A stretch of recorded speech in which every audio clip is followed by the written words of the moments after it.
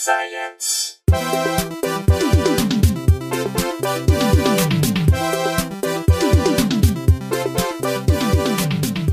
Hello and welcome to Probably Science. My name's Andy Wood. I'm Jesse Case. And I'm Matt Kirshen. We nailed it on take two. We did it. We were recording this time. The listeners don't know.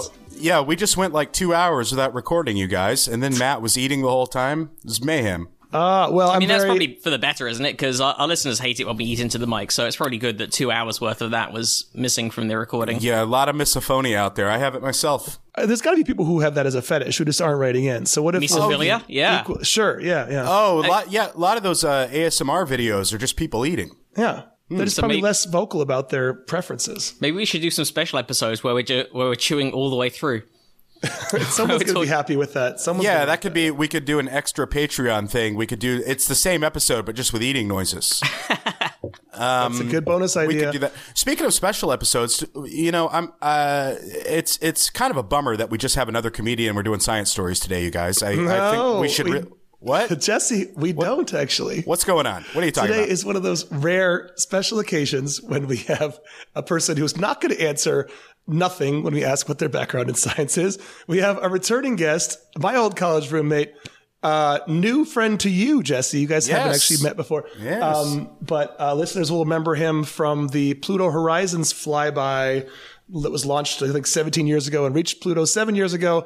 Here to talk about a real-life Armageddon mission. My old friend Deepak Srinivasan, who is muted, I believe. Yeah, muted no longer. You'd think after a year and a half of this, I'd be an expert with muting and unmuting. But hello, Andy. Hey, Matt. And hey, it's nice to know that even literal rocket scientists get Zoom wrong. And, absolutely. Well, you got like 10,000 different windows. You unmute here, but you're like not muted. You're still muted elsewhere, and it's just too much to keep track of.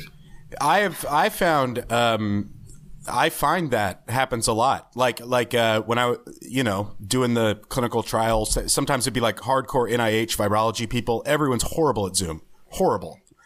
They're like, you'd have these meetings and their backgrounds are just like pictures of their wife that they didn't mean to upload. It's a mess. I feel that scientists are really bad at Zoom, and that's okay. They're good at other stuff. I guess we're focusing our efforts elsewhere. So exactly. Well, the good news is this is an audio broadcast, right? So you're not seeing any weird pictures that I may or may not be having posted. So we're good. Sure. Now, Deepak, it's so nice. It's so nice to meet you. You guys were roommates?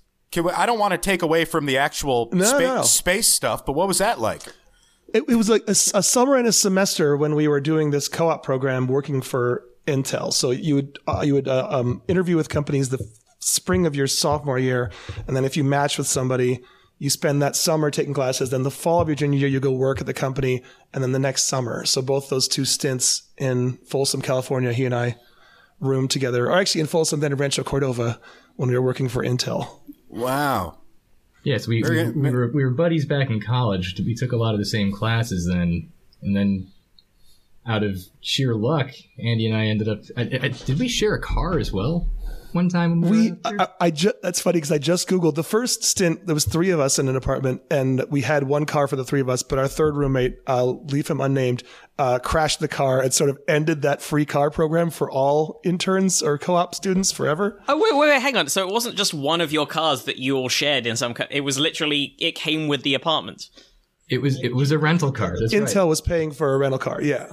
It was Intel. Okay, yeah. It was such a good deal. It's like they would pay us to come out there to be interns. They would help us find a place to stay, and they would give us a rental car for use that we would share amongst a handful of interns. So it's nice to know that even engineer, Intel, science people have the same issue as comedians, where you go back to a comedy club like a year later and find out that half the perks are missing because someone ruined it for everyone. Like when you go back to the same comedy club, you're like, hey, you used to be just order whatever you want from the bar, and now they just give you like one drink ticket and glare at you as they hand it to you, and like, okay, this can only be used for like Pepsi. Like, all right, who did it? Who was the comic who ruined it for everyone? It was our third roommate who made a left turn without looking. And I was riding shotgun. It's the first time I've had an airbag in my face. I love rules when there are rules that are posted somewhere where there's obviously a story behind it. You know, like like on like the push lawnmower where it's like, don't pick this up and trim hedges. Don't do it. You know? I love it. I'm a huge fan of an obvious backstory. And D, I actually Googled that third roommate last night because I was watching a reality show where there was a character who reminded me a lot of him because I forgot he was trying to start a hip hop website back then, I think. Do you remember that? I don't think it was a hip hop website. I think he was trying to get an hip hop merchandise with a well-known hip hop artist at the time. Oh no, I remember the name of the URL. I won't out it, but like he was trying to start like a brand, like a hip hop merch brand. Did he succeed? I'll send you a link when we get off. Based on what I found on LinkedIn, it looks like he went more than money route. He was Tony Super Dry. I think he's just in finance now. But okay, so let's get into the actual purpose of our talk. Yeah, because we always get Deepak back on the show when he's about to do, or his team is about to do something pretty exciting, is about to send something into space to do a cool thing. So what cool thing are you sending into space this week? Well, so next one, nothing this week, unfortunately. Yeah, boo. Slow week. Sorry, yeah, can't do this. I'm out. Week. But next week, the launch period for our next spacecraft opens. The spacecraft is called DART. And DART, it's actually an acronym. It stands for Double Asteroid Redirection Test. So the thought behind it is that, you figure that we're smarter than the dinosaurs were, right? So the dinosaurs kind of ruled this planet for millions of years. But, they didn't see it coming. There was an asteroid that came that was just ginormous in size. And it struck likely in the Mexico area. And as we all know from all the asteroid strikes that we've all experienced, that caused some pretty widespread devastation, across the entire globe, causing the dinosaurs to go the way of the dinosaur. So the question is, hopefully we're a little bit smarter than dinosaurs. If we were to see something like that happening, what are we going to do about it? So that's where the DART mission comes in. So there's a whole bunch of ideas of what to do in the event that there's an actual asteroid heading our way. Many of those ideas were explored in Hollywood realms in the past, but this is an actual real science mission that NASA is sending up, and we're building it and we're going to be launching it next week. So the point of it is to try to hit an asteroid and measure how much we can kind of nudge it.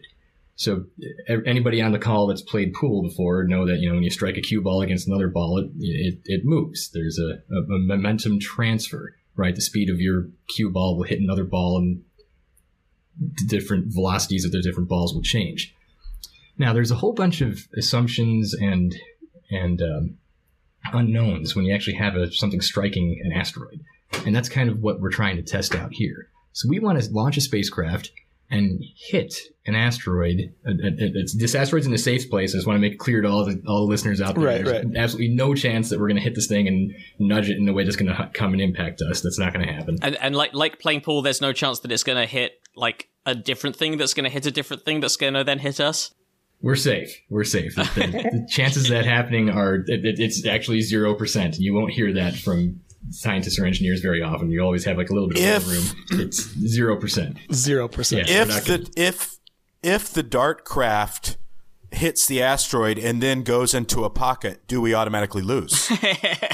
If you're on the 8 asteroid, yeah. No. But if you call it in advance, then we'll lose. Right. Okay. Oh, sure. And we're good enough that we can forecast things exactly and call it. So no, we will not lose. That's always the thing. I forget that like NASA gets to, it's your spacecraft, so you get to set the rules. We're playing on your house rules right now.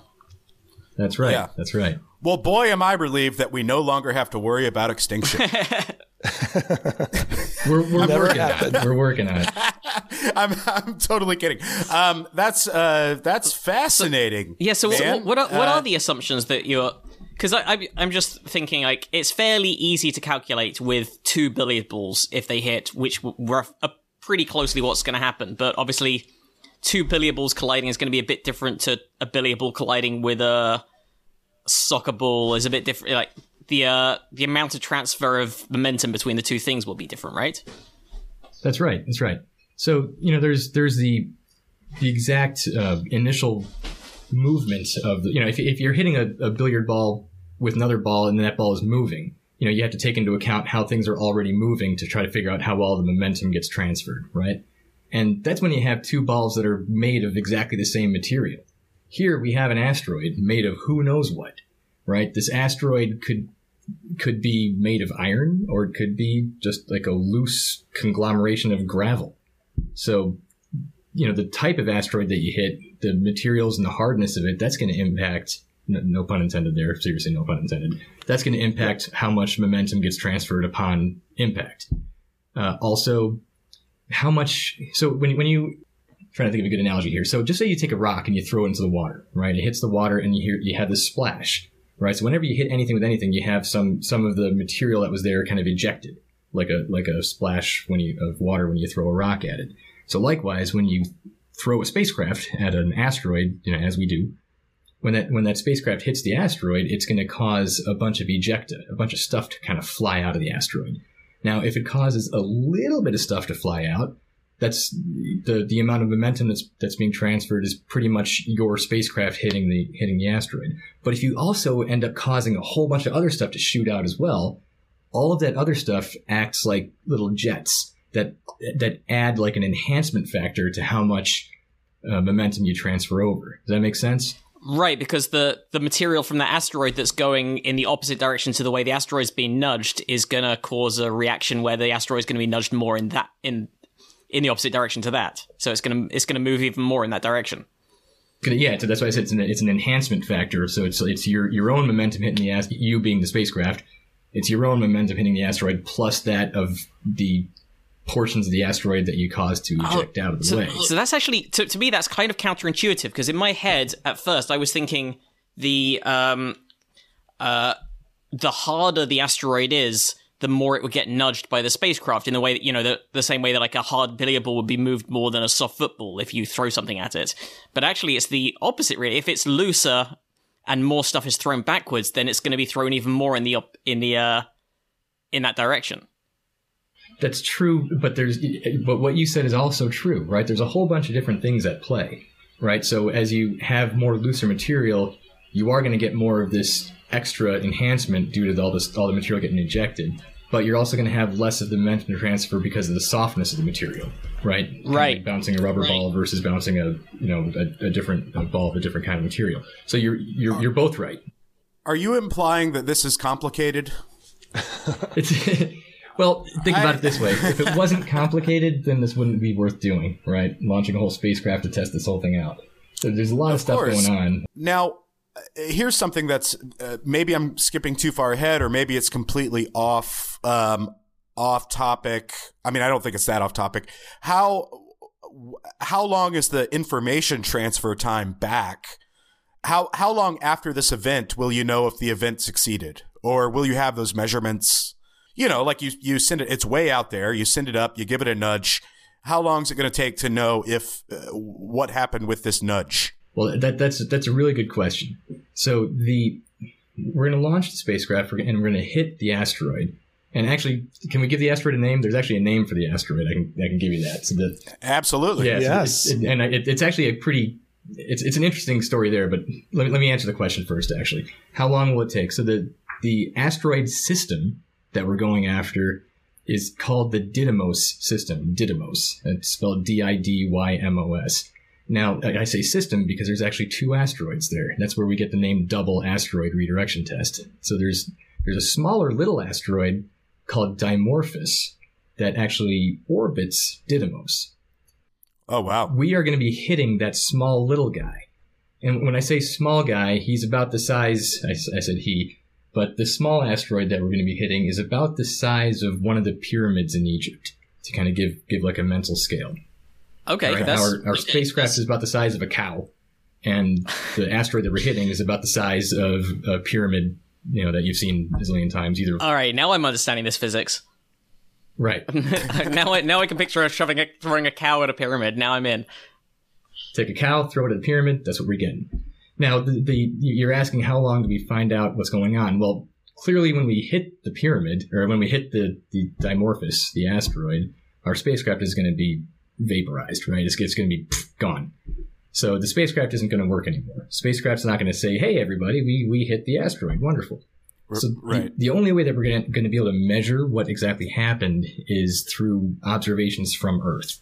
So when this thing happens, it's going to be about 7 million miles-ish away from Earth. That's the distance between where the impact the asteroid is going to be at impact versus where Earth is. So it takes maybe about, I don't know, under a minute for light to travel that distance. So we're going to be looking at it optically with telescopes here on Earth as well as radar. And, about under a minute later, we'll start getting new observations to see, what happened. And then we'll start to try to figure out how much momentum did we actually transfer over. Okay. Interesting. And how long is the journey from Earth to Dimorphos? The better part of a year. So we're launching next week, as I said before. Okay. And depending on exactly when we launch, because every once in a while you end up having like bad weather, or you have to scrub your launch for whatever reason, and it pushes by a day or 2 days or 3 days. And then so as we push, if the launch has to get delayed by a day or 2 or 3, then our impact date likewise pushes. That makes sense. Right. And the trajectory would also change, wouldn't it? Because You're right. The whole thing's moved from in a day or two from where you were aiming, right? That's right. So within, I mean, it's going to move, but within reason, the trajectory should, it will have to adjust things a little bit here and there. But if you kind of squinted your eyes a little bit, the trajectory would look similar enough, right? But anyway, the impact date's going to be sometime between, September 26th-ish to early October. So that's the range of dates that we're looking at for impact, and that's just going to be a function of when we actually get off the ground. We hope to get off the ground Tuesday night, Wednesday morning next week. And if that's the case, then we should be hitting September 26th. And then if we delay, we just delay the impact little by little. Wow. So again, the actual method by which this is going to work is purely like the satellite is just a kinetic. It's just like a ballistic. It's just a thing striking a thing. That's exactly it's what it is. Really, and the entire. you use the technical term. It's a kinetic impactor. So that's what we call it. So there's if we were to have to try to deflect or change the trajectory of an asteroid, you have different options at play, and none of which have been tested before. You have what we call a tractor option, which is kind of neat. If you launch a spacecraft and you park it right next to a asteroid, over time there's this little gravitational tug between the asteroid and your spacecraft, and if you get there with enough time, that little gravitational tug can kind of pull the asteroid off of its trajectory and to a safer trajectory. So that's called the tractor method, which is, I think, kind of neat. Then we just talked just now about DART, which is going to be a kinetic impactor. That's the technical term. And then, there's all sorts of other ideas out there. Obviously, the big one being the one that Hollywood always defaults to is the nuclear option, right? If you wanted to launch a nuke and detonate it either ahead of or near or on the asteroid, that would obviously cause it to change its direction as well. We're not doing that. For now, we're testing the kinetic impactor. That's the one that we're ready to test. We have the technology to do it right here, right now. Let's go test it out and see what happens. So you said that obviously the effect of it is going to vary massively depending on the makeup of the asteroid. So while this is a sort of test / proof of concept, this is also, in a sense, only good for one type of asteroid. Like if another asteroid is coming towards Earth, we'd have no necessary guarantee or knowledge of what that one's made of, would we? Or are there ways to tell? There are certain ways of telling it. And, if we detect an asteroid long enough in advance, then we can actually launch a characterization mission if we have enough time. Like, sometimes these things, we'll see the orbit will come near Earth, and we'll say, all right, about 7 years from now, its orbit's going to come near Earth again. And we have a 20% chance of impact. So a lot of these things, asteroids just like Earth revolve around the sun, right? So they follow their own orbits. So if we understand the orbit of it, we might have sufficient time to make a change for an asteroid that might hit, years to decades from now. And if that's the case, then we have all sorts of options, right? We can launch all sorts of missions towards that asteroid, learn everything we possibly can about what's inside of it, and then we can figure out the best way forward. So yeah, you're right. While this is a test of what's going to happen with one specific asteroid, it's not going to tell us exactly what to do for every asteroid, but it'll give us data. Right now, we don't have any data on anything, right? So we're literally shooting in the dark if we don't have DART. If we have DART, at least we have something that tells us for these types of asteroids, this is what to expect. And then we can use our own models to try to figure out how that would change for other types of asteroids. I feel that we should use scientists, not models. That seems... They can be both these days, Jesse. That's actually really quite close-minded of you. Okay, fair. That's fast. I mean, look, I've never been a part of a launch, you know? I've never seen something that I helped with leave the atmosphere. That has to be, I mean, that's got to feel cool, right? Just on an emotional level. I mean, that's huge. It does. I don't know if that's a dumb question. I mean, that's crazy. Your parents have got to be proud, you know? It's a statement, not a question. So that I wouldn't say it's dumb. I wouldn't call it a dumb question. But no, it's sure. Of course. A dumb statement then. There you go. So of course it's a big deal. You know, these missions take years to decades to form. And fortunately for me, this is actually my 7th spacecraft mission that I've launched. You know, we've talked about a handful of them in previous episodes of Probably Science. So I don't want to say it's gotten to be old hat, because that's just a recipe for disaster when you start taking things for granted.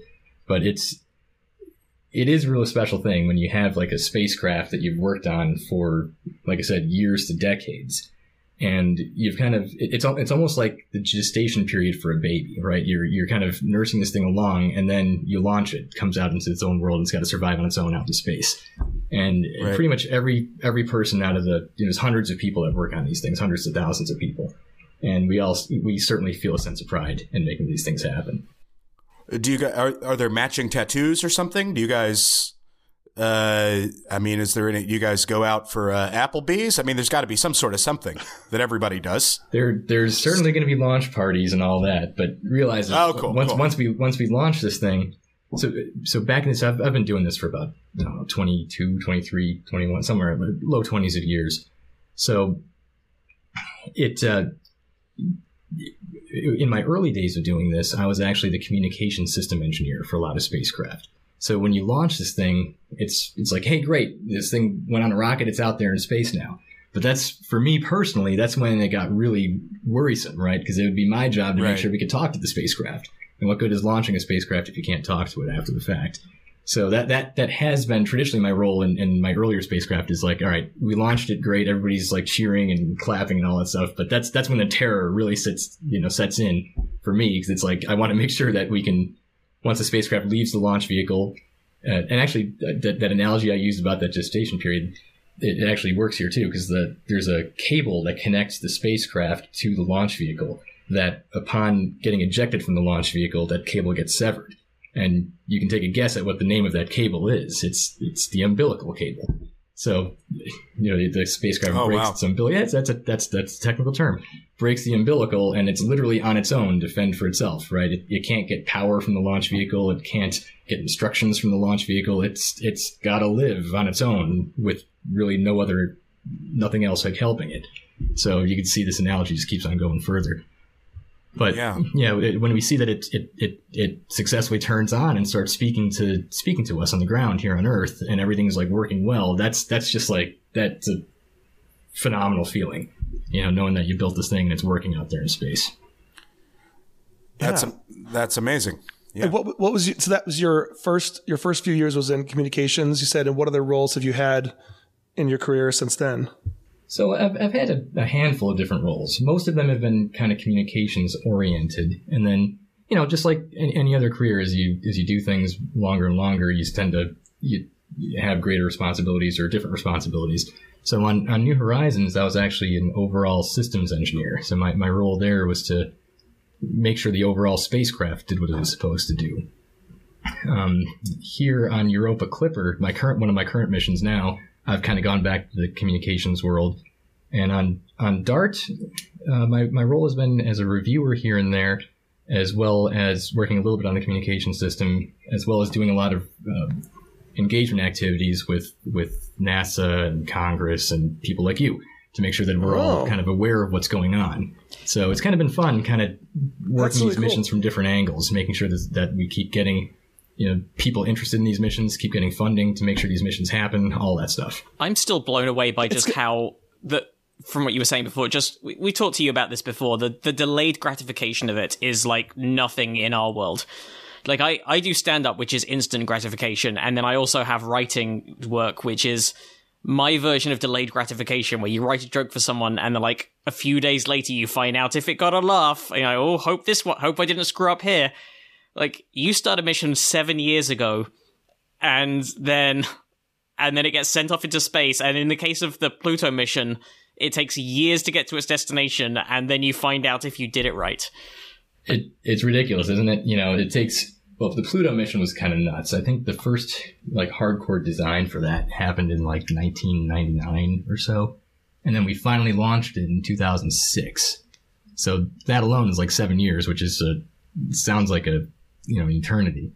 But then it took 9 years to get to Pluto, right? So from 2006, and it took 9. We got to Pluto in 2015, and then 3 years later, actually, we flew by another object in the Kuiper Belt. I don't know if you guys have heard this. A little astronomy lesson. So everybody knows about all the planets here, but then there's between Mars and Jupiter, there's what we call the asteroid belt, which is important for this discussion that we're having about DART.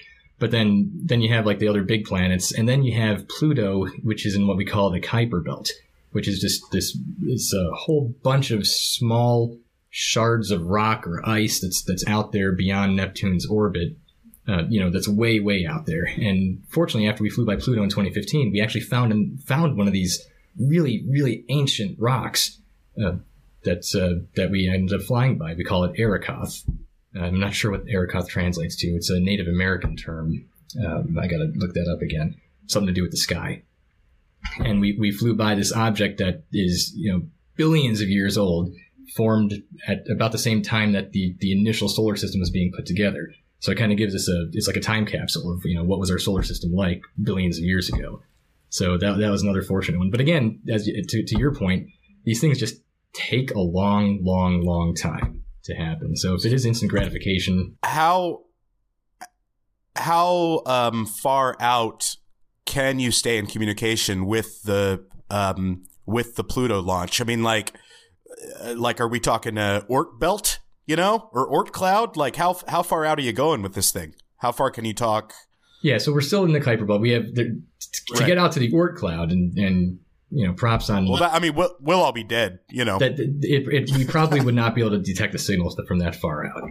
You need to have a huge, huge antenna on the ground to see these signals. To give you an idea, the data rate that we're getting from New Horizons, that's the name of the mission that we're talking about here that went past Pluto.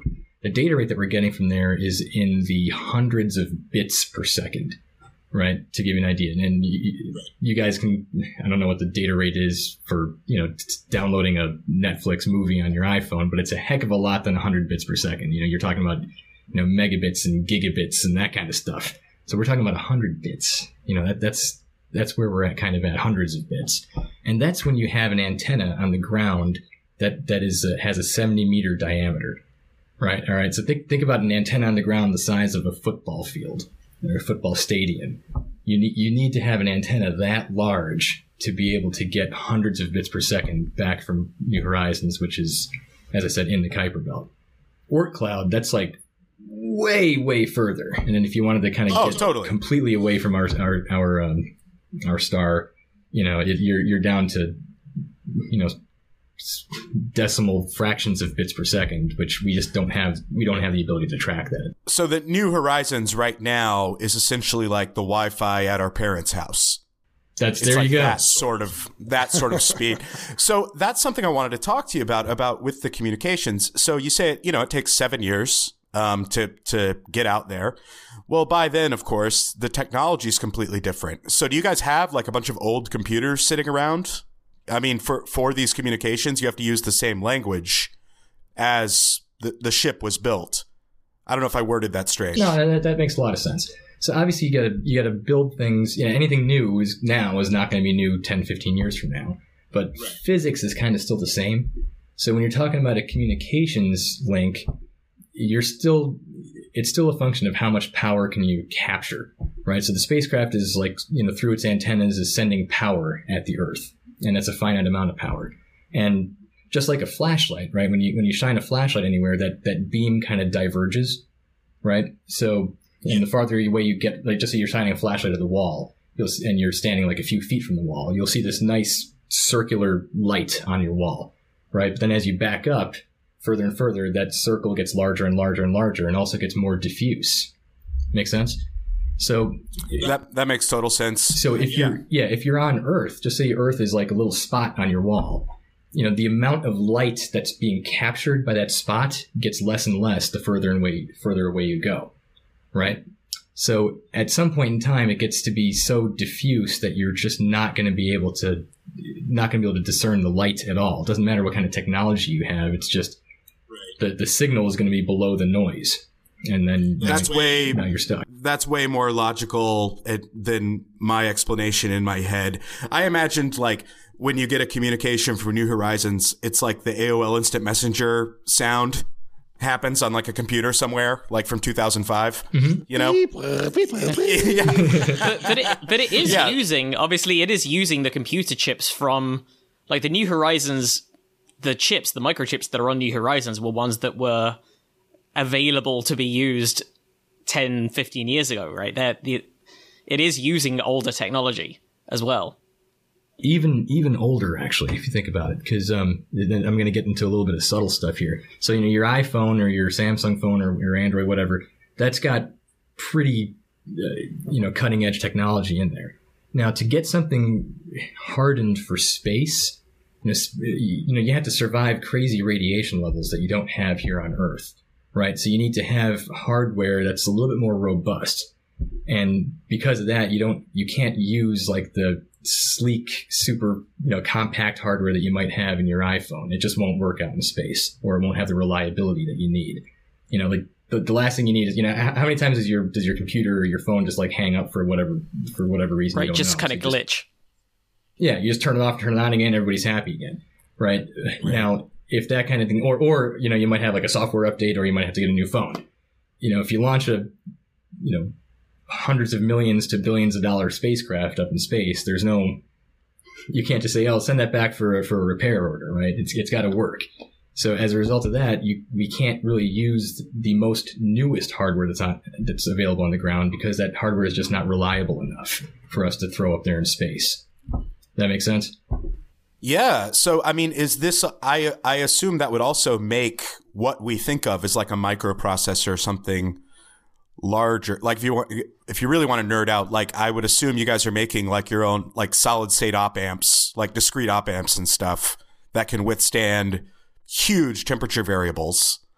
So I would imagine, okay, I guess the way I'm picturing it is if you wanted to take your iPhone and have one that worked in space, it would be as large as a car. Does that make sense? Well, hopefully not that big, way? But it would be it would be significantly larger than your iPhone right now, because you need to have like the radiation shielding. You need to have another thing that you mentioned is really good, right? When you're regarding temperature, because when you're in space, right, if you're in sunlight, it's freaking hot, and if you're in shadow, it's really cold.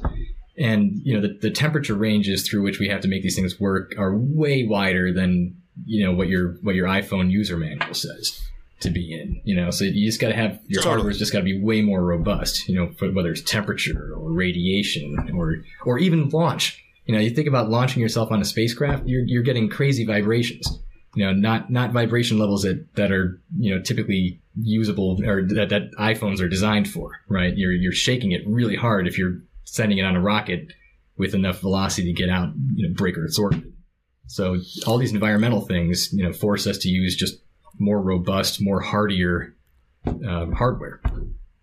And I would also assume that like the variables have to, there's no room for mistakes. So that like, obviously, like components have tolerances, but that's not good enough for NASA. You can't have a 5% tolerance on something. It has to be, the voltage has to be identical every signal. So I would assume just the network around that to get that to work would just make it larger. This is all just me talking. This is making assumptions. No, you're diving pretty deep. That's pretty good. So yeah, like maybe a suitcase size for an iPhone, maybe. that might be that might be closer. Yeah, okay. Yeah, there's a lot of stuff we have to do. You have to design in robust margins, right? Like you were just saying that each voltage has to be exactly the same, or you have to design a system that allows for a large amount of variability, right? So you don't have to be, if this thing is 3, you don't have to have the other thing also be 3. You can make the other thing work, anywhere between 1 to 5. So even if there's variation, you can absorb it, and that's what we typically try to do. So we try to have margins wherever we can to make sure that we give ourselves the best chance of success. It's very cool. Wow. Yeah. So getting back to the mission that's launching next week, was there a reason you guys picked a 2 asteroid system? Is this only going to be a proof of concept of how to prevent getting hit by a 2 asteroid system? Well, this is actually, that's a fantastic question. So remember, the big asteroid is called Didymos and the small asteroid is called Dimorphos. We actually have never seen Dimorphos before because it's so small that we can't get a radar image of it. So we here on Earth have no direct knowledge of it. We don't know what it looks like. We don't know how big it is. We have an idea how big it is, but we've never seen it before, nor do we know exactly where it is. So this is part of the challenge. The only reason that we know it exists is because it's orbiting it's orbiting Didymos, the bigger asteroid. Oh, and it's changing the orbit pattern because it's going around it? Well, so what happens is that when you're looking at Didymos, which is the big asteroid, and to give you an idea, Didymos is about 1.5 times. If you just imagine this big spherical-ish rock about 1.5 times taller than the new World Trade Center building in New York. So just to give you guys a visual, that's how big Didymos is, and then it's like 800 meters or so in height. And then Dimorphos, the little guy, is about 150-ish meters, so 800 to 150-ish. So you have something 1.5 times the tallness of the World Trade Center, and then you have a Pyramid of Giza kind of orbiting it. So we only know that Dimorphos exists because as it orbits Didymos, its view from Earth, it kind of goes behind Didymos and then comes out, and then goes behind it again and comes out. So what happens is that when you're looking at Didymos, the big asteroid from Earth, you kind of see it get a little bit dimmer every time the small asteroid goes around behind it. Oh, so it's not even a wobble. It's actually just like the light fades and it slightly fades and slightly increases. Exactly, and we call that the light curve. So you're looking at the light curve because all we're seeing is the sun's reflected light on off of Didymos to us. If you're looking at it optically, or you're looking at it with radar, which is we're sending the signal and coming back. And when you're doing that, we see when Dimorphos is not behind Didymos, you're getting the reflection of the light or radar signal from both the big asteroid and the small asteroid. But when the small asteroid is behind the big asteroid, you only get the reflection from the big asteroid. So we see it, and we from looking at that light curve, we can see that the small asteroid orbits the big asteroid about once every 12 hours or so. And that's how we know that's all of how we know that it's there. The only reason that we would see that little dip every 12 hours in the light is if there was some smaller asteroid orbiting the big asteroid. So that's how we know it's there. From that, can you calculate its size and or distance of orbit? Well, we can calculate its orbit period, right? Because that's just repeating. And then by just, again, going back to the models that we use, like we can kind of figure out about how big it is. And that's where I said we know it's about 150 meters in size, but we have no idea what the shape is, right? It could be spherical. It could look like a peanut shell. It could look like a croissant. It could look, we have no idea. We have no idea what the shape could possibly be. And that's part of the challenge. So we're launching a spacecraft that's going to hit an asteroid that we have never seen before.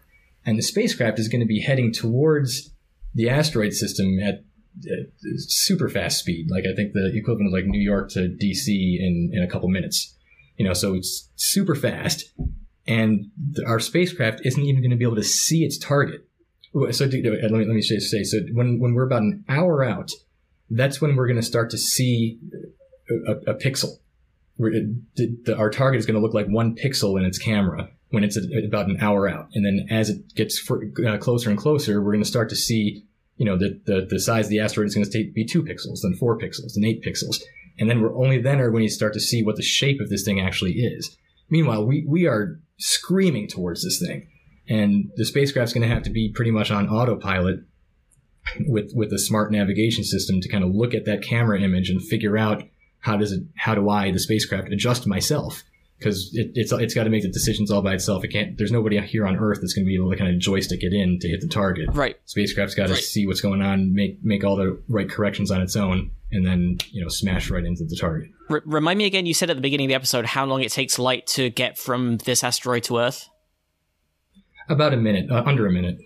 Okay, so people on Earth will have you'll have time to see what it looks like before it smashes into it in actual, I guess there isn't really a sense of real time, but but obviously nowhere near enough time to sort of send calculations back and get it to do different things manually.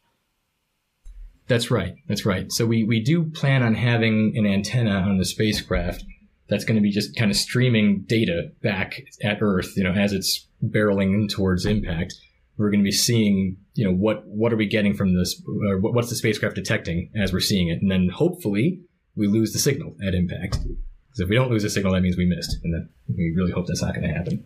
But one other way that we're going to have information is that the Italians actually have provided us with a little itty bitty CubeSat. So this small little ride-along spacecraft that is going to eject off of the main DART spacecraft a little bit before impact, and it's going to try to take photographs and effectively selfies of the spacecraft during the impact thing. And then it'll beam back some images back to Earth just so we have some idea of what's going on. But it's going to be as good of an image that a small CubeSat can provide. So that'll be a nice little add-on. And then actually a few years from now, the ESA folks, our European colleagues across the pond, they're launching a spacecraft to the same Didymos system where they're actually going to orbit Didymos and take a whole lot more measurements. That'll tell us a lot more about the composition of the asteroid, and we'll have a better understanding of what we actually did to it when we hit it. And again, the goal of this was to redirect the trajectory of not just the small one, but the entire system, like as if that was what was going to hit us, and making sure we could change the trajectory of the whole thing. No, we're only hitting the small one. We're not going to touch Didymos. Right, but I'm saying, is the goal to change the trajectory of the big one via the small one, or just change the trajectory of the small one? Just the small one. We're going to hit the small one. Okay, and then because we can measure that light curve that we talked about before, by looking at the light curve, we can see how much do we change the orbit by. We expect to change the orbit by about, a few minutes or so. Or to change the period. So, right now it takes about 12 hours for it to go all the way around. We're hoping to change it to roughly 11 hours and 50 minutes. So that's the amount of impact that we're trying to put onto this thing, is to change the orbit just slightly, and we can measure that from Earth by looking at that light curve. And if that works, does that mean we've proven that we can save ourselves from a Great Pyramid size asteroid, but not a 1.5 times World Trade Center asteroid? Yes and no. Again, everything scales, right? It's kind of like if you find that there's going to be an asteroid that's going to be hitting you, if you find it well enough in advance, even if it's a gigantic asteroid, if you know about it well enough in advance, you can just make the slightest nudge, and then over time, that nudge becomes a big thing, right? If I told you that, hey, there's going to be an asteroid that's going to hit us next month, and we're pretty much done. There's nothing we can do about that. But if I told you, 6 years and 2 months from now, there's going to be this asteroid that hits us, then, we have enough time to launch a mission. That might take a couple of years. It might take a year to get there, like we talked about before. But then we hit it. We give it a little bit of a nudge. And then over the next several years, that little nudge kind of adds up to become something large enough to push it outside of where Earth would be. So the main proof of concept here is proof of accuracy, I'm guessing, rather than proof of, we know how physics works. As long as the composition isn't something wildly unexpected, we know what'll happen when these two things collide as far as transfer of momentum. So is it mainly, or maybe we don't, but is it mainly about, can we prove the accuracy of the hit? Not just that's part of it. The whole smart nav and guiding it in there by itself, that's true. That's one of the things that we need to prove out, is that navigation process. But the first thing that you said about just how much momentum gets transferred, we have an idea, like straight up physics. If it was just a cue ball hitting another pool table ball, then we know what that's going to be. But we don't quite understand all of the mechanisms of how momentum gets transferred from a spacecraft hitting an asteroid for which we don't really have much knowledge about the composition. And by doing this test, we can constrain a lot of the unknown variables, and that'll be able to help us out for future asteroids as well. Oh, cool. Yeah, it'd be very. And then when we get the results back a year from now, we're hoping that's also. Oh no, actually, we'll get the pretty much real time pictures from the CubeSat, which will be fun, but not going to tell us whether the trajectory change was enough. And then a year from now, we'll know if the trajectory change was what we were hoping for. Well, we launched it. We don't hit it until about a year from now, anyway. Oh, that's right. A year. Okay. So yeah, a year from now is when the impact is going to happen. That's right. I've been living this for years, but this is new for you. And how long until we will be able to say yes or no to the trajectory change being enough that we call it a success? Oh, days. Days from when we get the impact in a year. Yeah. So right, correct. So we hit the thing, and then, as I mentioned before, we're under 10 million miles away at the time of impact. We're going to have all sorts of optical telescopes on Earth looking at the thing. So we're seeing that light curve that we talked about, where every 12 hours we see a dip in the brightness of that asteroid system. So if we see that, so the first time around, you'll know. Yeah, so the first time around, you're going to be like, hey, this happened 11 hours and 50 minutes instead of 12 hours. All right, let's party. We did it. But then, we were going to do multiple measurements over the course of many months to more finely measure everything and kind of tease out all the data, but pretty much within days, we'll be able to say success. As long as isn't it basically, given that it's an experiment, isn't it a success? As long as it hits, isn't it a success whatever happens? Because if the trajectory barely changes at all, then that's also important data. I like the way you think. When you're trying to find something and you don't find it, that's still good information, right? That tells you that what you were looking for wasn't there. So likewise, no matter how much momentum gets imparted, that is the data that we're looking for. You're right.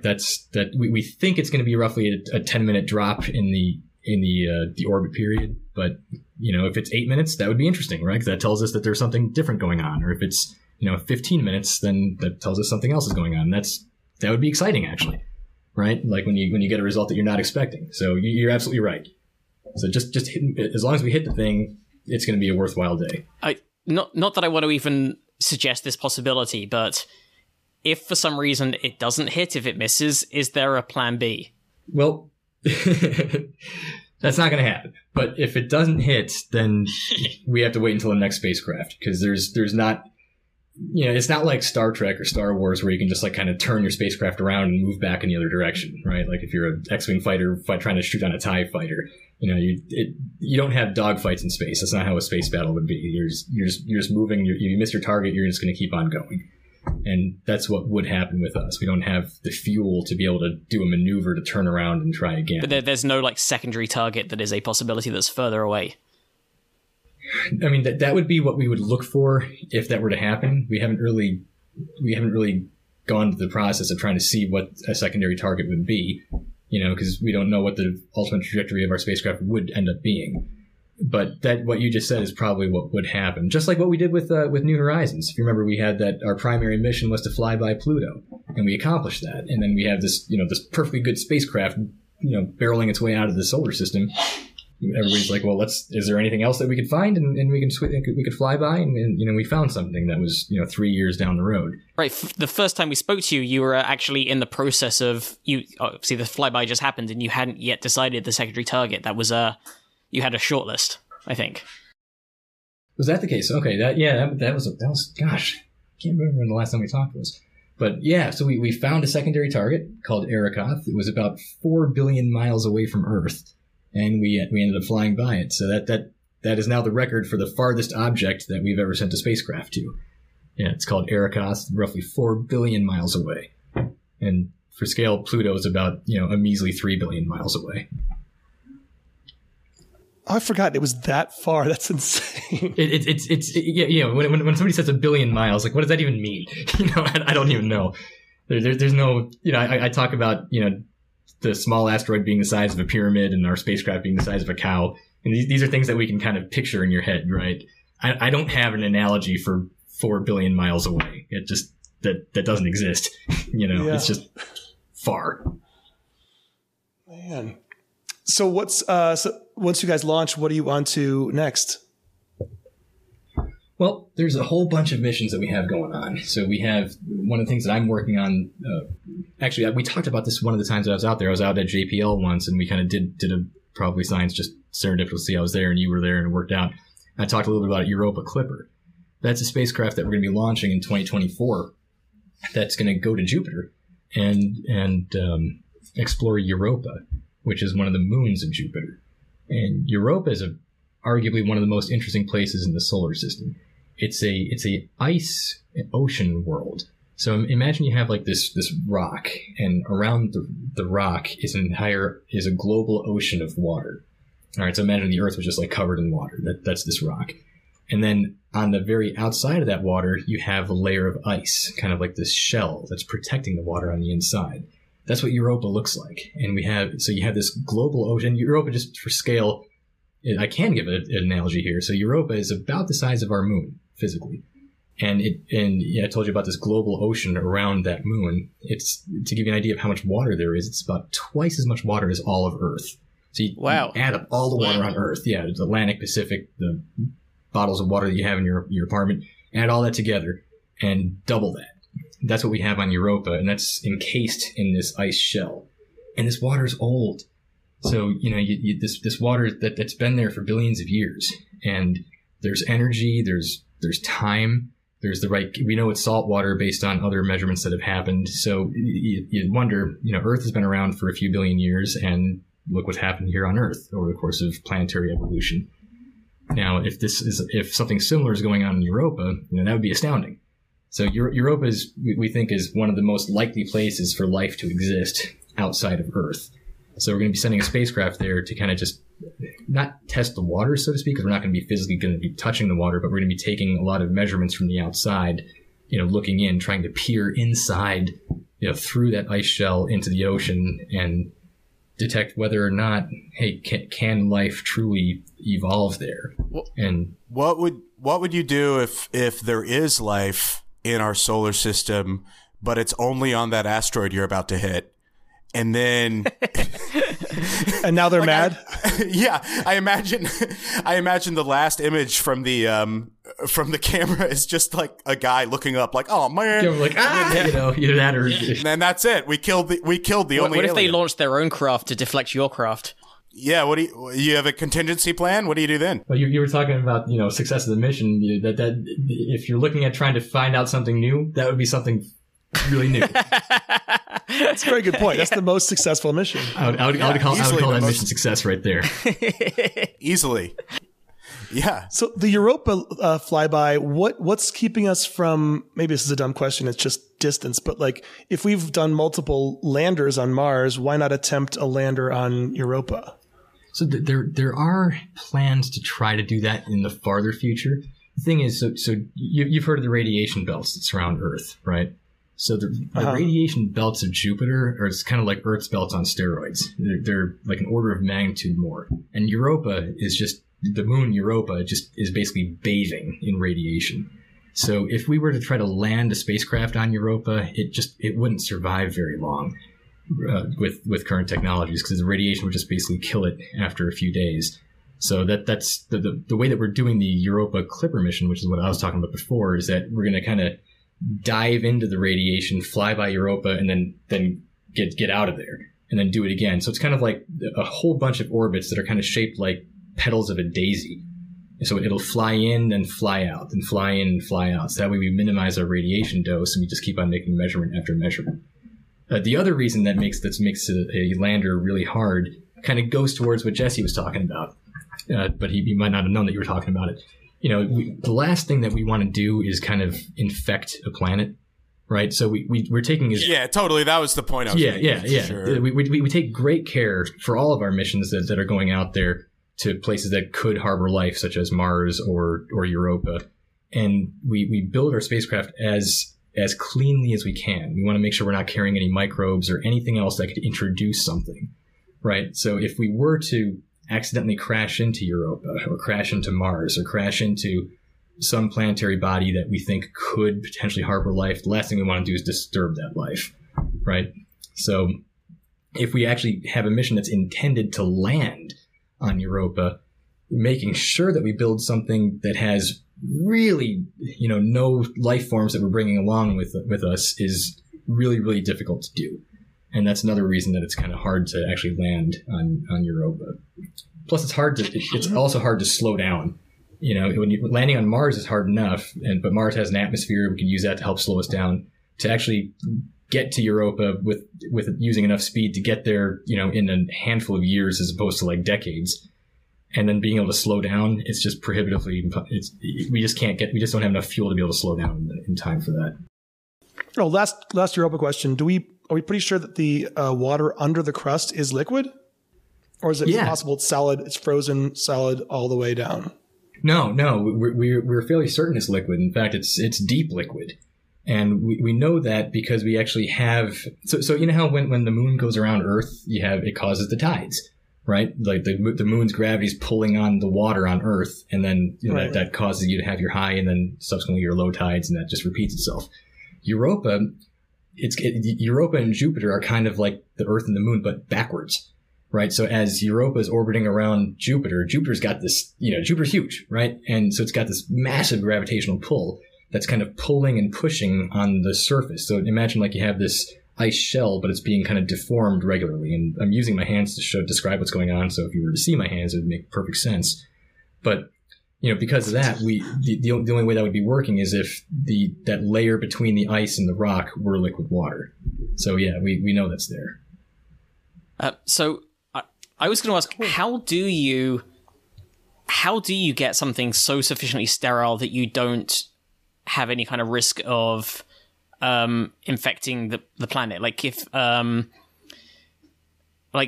you can sterilize every component going into the spacecraft, but then it sits there on the launch pad, for example. Does it have to be inside a shell that's sterile? Like how do you? Obviously the air around the spacecraft has microbes in it all the time. We're breathing microbes constantly. So what do you do?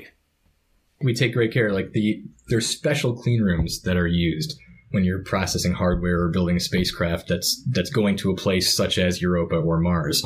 If you're going to a place like Dimorphos or, some other quote unquote dead places, you don't need to take that level of care.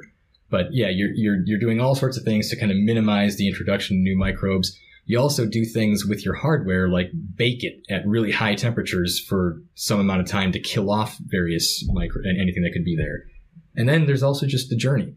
When you're traveling in space, you don't have the luxury of Earth's magnetic field to protect you from spaceborne radiation. We live in this little oasis here on Earth, and we're protected by our magnetic field, which stops a lot of the radiation coming at you from space. When you get out of that little comfortable little bubble that we live in, it's pretty harsh, right? So even like the journey from here to Europa, there's going to be a certain percentage of a lot of the whatever bugs could be on the spacecraft will get killed off by the radiation. So we take credit for all of those things. And before we were talking about how I'm saying that there's a 0% chance that we're going to knock the asteroid into a place where it could impact Earth. I stand by that, but I also said that it's very rare that people say 0% in science and engineering, right? So likewise with these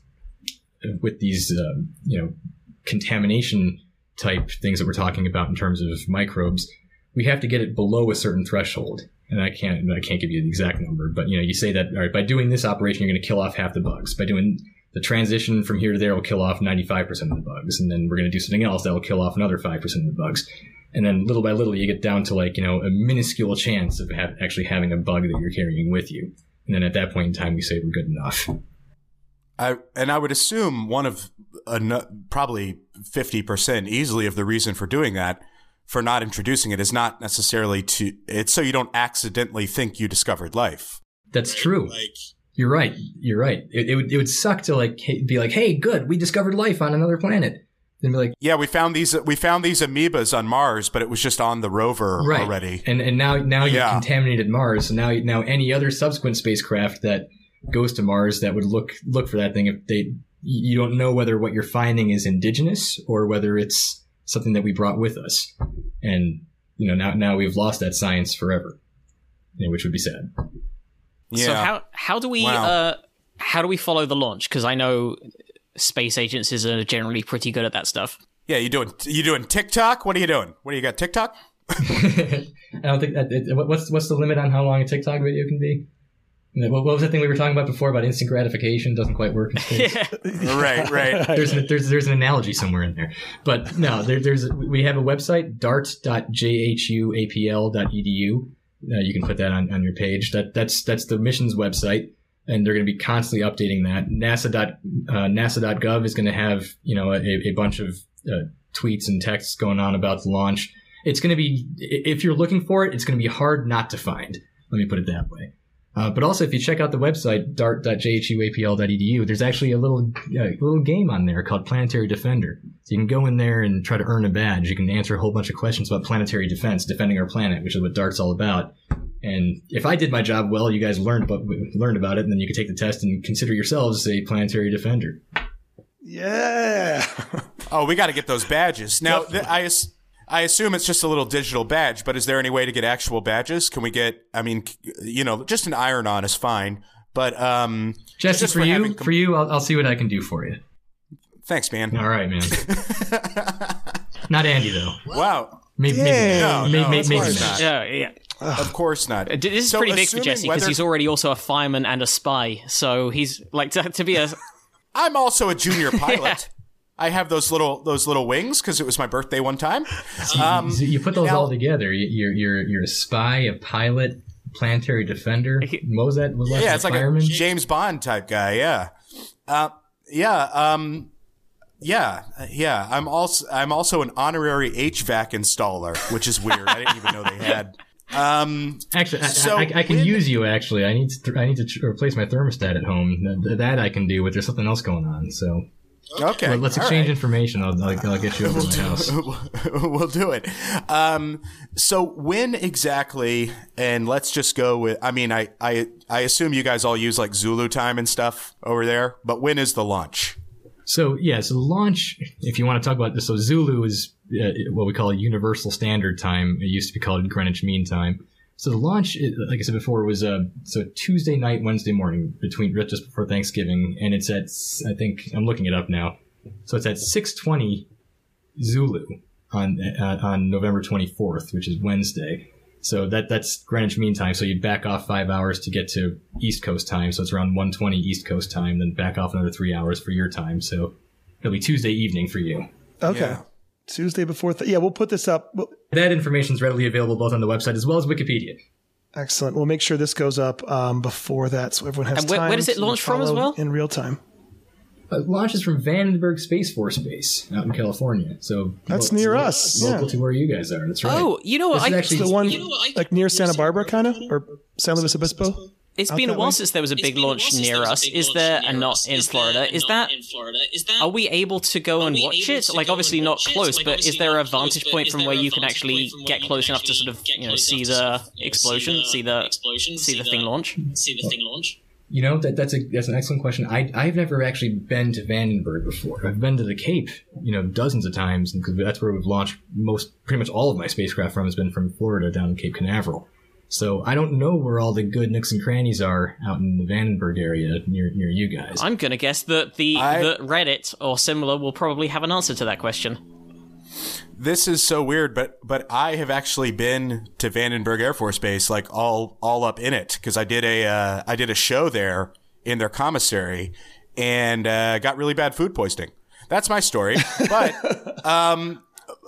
after the show, like, I got to go look around at stuff, which is, with an escort. They weren't just like, you want to go look at some nukes or whatever, but like, it was great. I don't think it occurred to me you could launch a spacecraft from there, so I'm sure I didn't see that set up. But, very high tech. It's crazy out there. I think we should do it. I wonder if you could see it from like a Solvang, which is also a delightful little resort, Scandinavian town wine. See it from the top of the windmill in Solvang. Yeah, it's about like 10 miles away from there, so I wonder if that would be 1 a.m. Tuesday night Pacific Coast time, right? I'm definitely okay. That 1 a.m. would be my time, so it would be like roughly 10 p.m. your time. That's a very reasonable time to go there.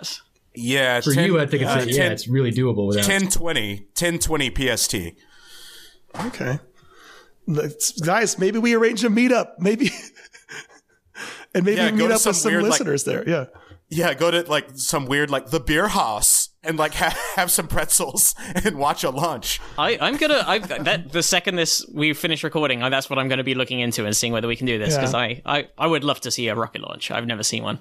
Oh wait, it's 35 miles from Solvang. Maybe that's the best. Maybe Lompoc is the place to launch from. Either way, we can work that out. We have vehicles. This is true. All right. Well, Deepak, so great to have you. I love that whatever you're on, it's because something exciting is happening that is going to be national news in the space realm. That's international news. This is literally Armageddon and Deep Impact in the real world. So cool. Have we asked yet, by the way, Armageddon or Deep Impact? Stuff. Which one? Oh, yeah. What's your vote, Deepak? Have you seen them both? Have I seen them both, or which one do I like better? Have you seen them both, and what is your opinion of the two of them relative to each other? I've seen them both. I think Armageddon, if I'm just there to just be entertained, I'd go with Armageddon. If I'm there to be more introspective, depending on your mood of the day, then I'd say Deep Impact. They're both good. They're both fun for what they are, right? It's not meant to be like scientifically accurate, so it's fun. Yeah, one has a little more emotional heft, and the other has Bruce Willis. They're completely inaccurate, so it's got to be frustrating to watch. It's like when I watch a movie where like a comedian gets laid, I'm like, what is this? This is horrible, So I sort of identify with being a rocket scientist watching Deep Impact. I think those are parallels. I think pretty much I'm right there with you. No, this has been a wonderful, Deepak. And is there a way for people to find you, social media, etc.? How do we how do people see what you're up to? Yeah, I'm on Twitter at Deepak Srinivasan, and I'm sure Andy will put that on the website. I'm not as active as I used to be. In fact, I was totally not active until we had our first Probably Science episode that we did way back in 2015 or something like that, right? And then I created the Twitter handle and I started tweeting a lot. And then lately I haven't been as good at that as I should. Well, you've been busy. You got things to do. Yeah. So maybe this will be the impetus that gets me back on there. So I do have a Twitter handle. Thanks for asking. And yeah, I'll see what I can do to try to get to be a better steward of my Twitter account. Well, I've never wished anyone good luck on a launch before, but what do we say? Break a leg? Like, what do we? To infinity and beyond? Yeah, to infinity and beyond. How does one wish someone good luck? I was just in Disney World a couple weeks ago, so that works. Yeah, I don't know. Certainly not break a leg, but right. I do like the whole Buzz Lightyear thing, so let's go with that. Sure. Well, then let's go with that. And once again, thank you so much. Thank you for joining us. It's so cool that. Yeah, it's very cool that we get to just pick the brains and hear about these things from someone who's actually doing it. So thanks, Andy, for sorting it. And thank you, Deepak, for joining us. And thank you, listeners. Thanks again for the invitation, guys. This is always a good time. Always a good time. It was a blast. And listeners, we'll see you next time. Bye. Bye-bye.